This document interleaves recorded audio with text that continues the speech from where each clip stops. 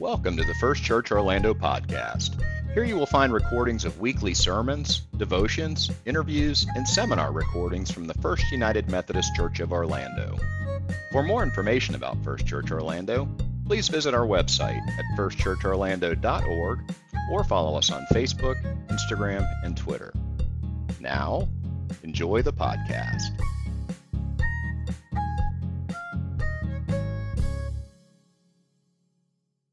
Today's scripture comes from Deuteronomy chapter 10, verses 12 through 22. Now, in light of all that, Israel, what does the Lord your God ask of you? Only this, to revere the Lord your God by walking in all his ways, by loving him, by serving the Lord your God with all your heart and being, and by keeping the Lord's commandments and his regulations that I'm commanding you right now. It's for your own good. Clearly, the Lord owns the sky, the highest heavens, the earth, and everything in it. But the Lord adored your ancestors, loving them and choosing the descendants that followed them, you, from all other people. That's how things still stand now.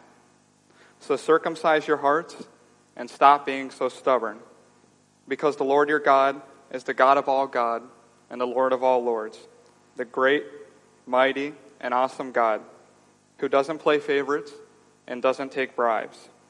He enacts justice for orphans and widows, and he loves immigrants, giving them food and clothing.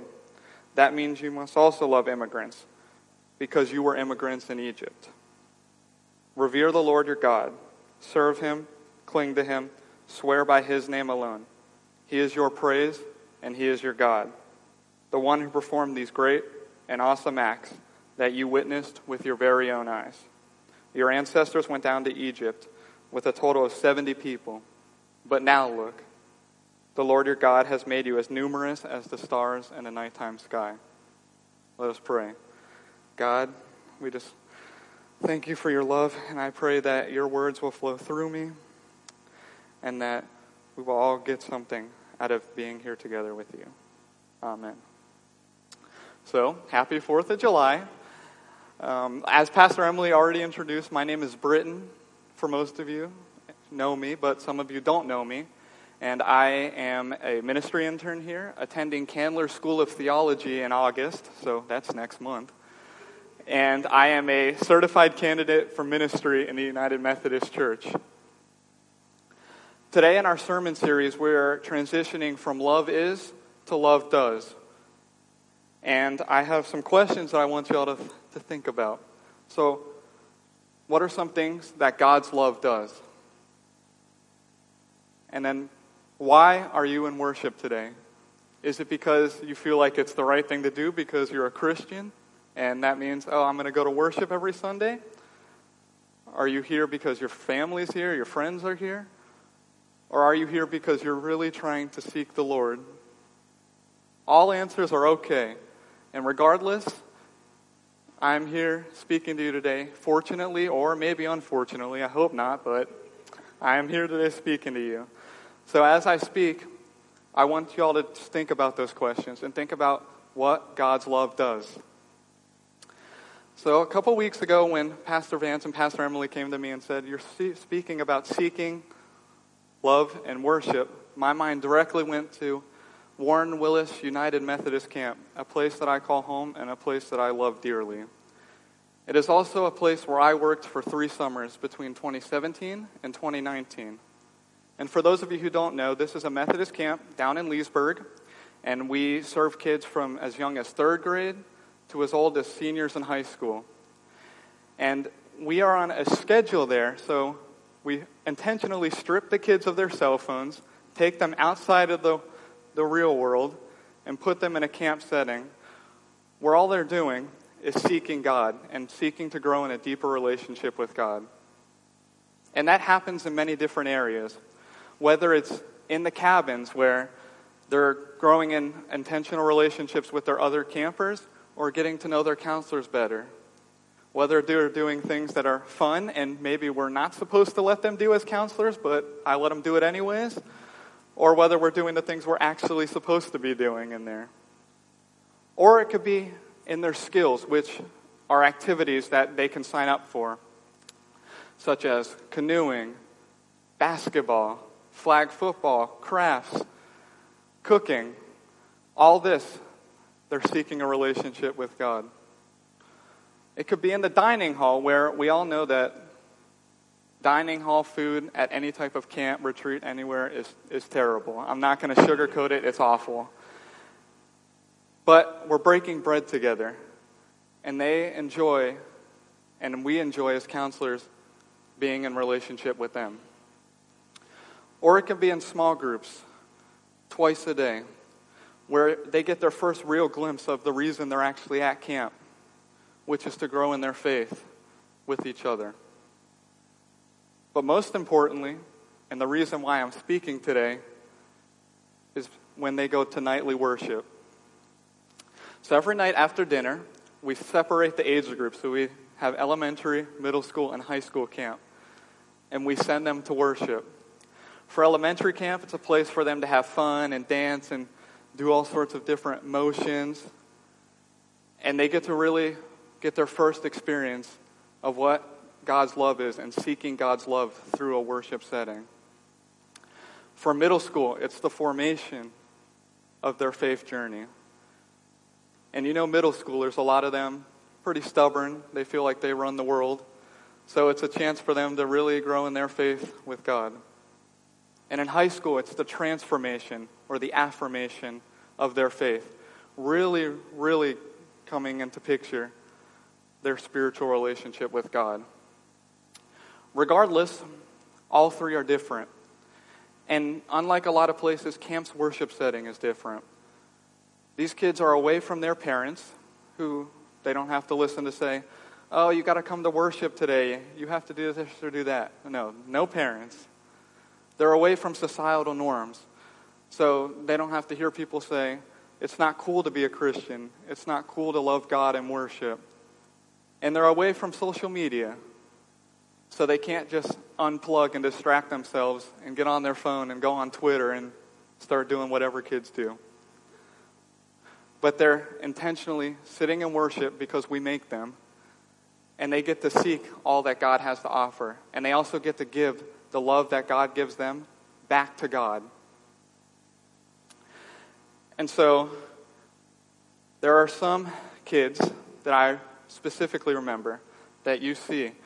And the first day, they're in the chapel and worship, sitting in the back, not paying attention, sitting there, eyes closed. Some of them might be taking a nap.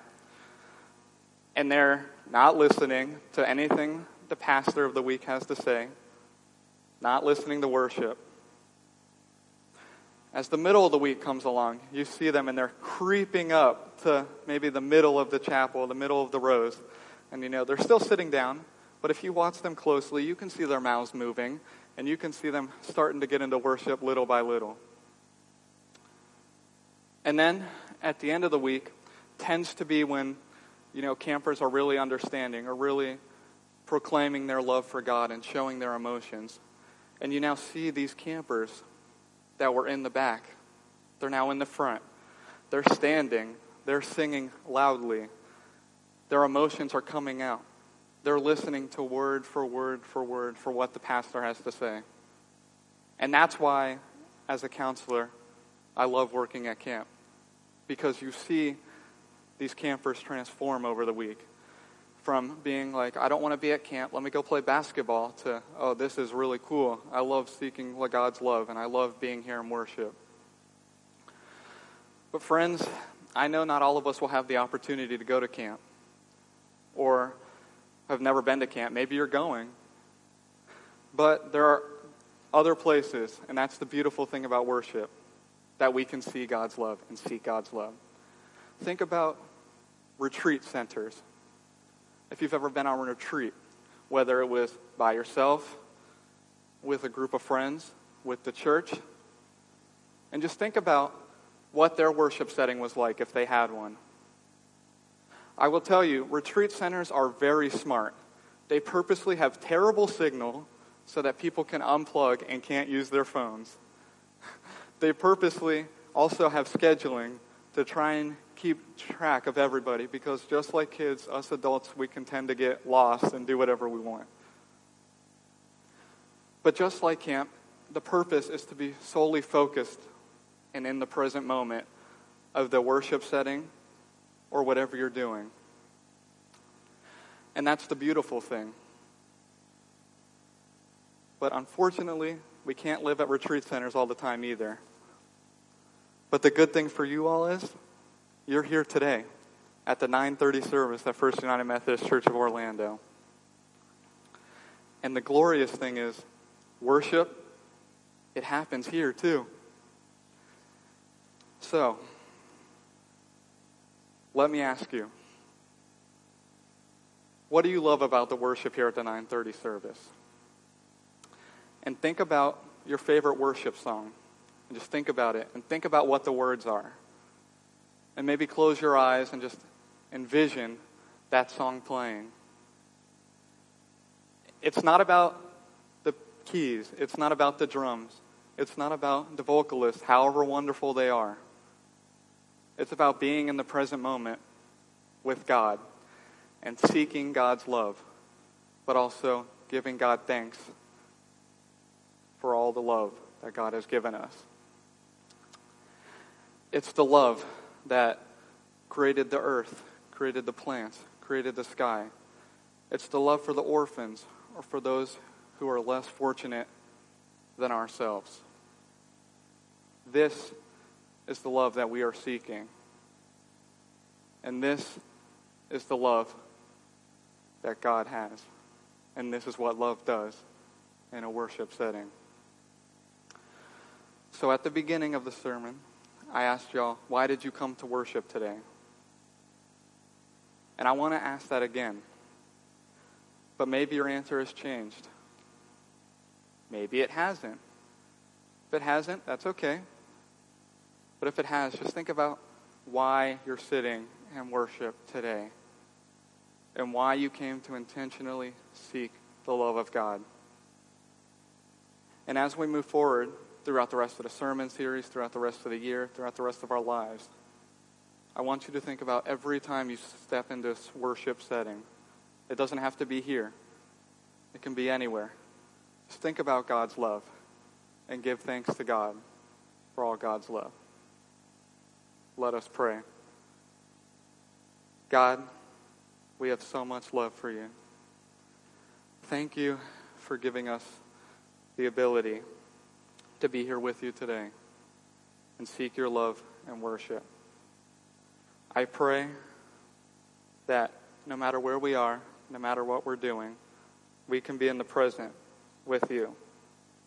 And I just pray that all of us can enjoy worship and give thanks and seek your love in worship. It's in your name I pray. Amen.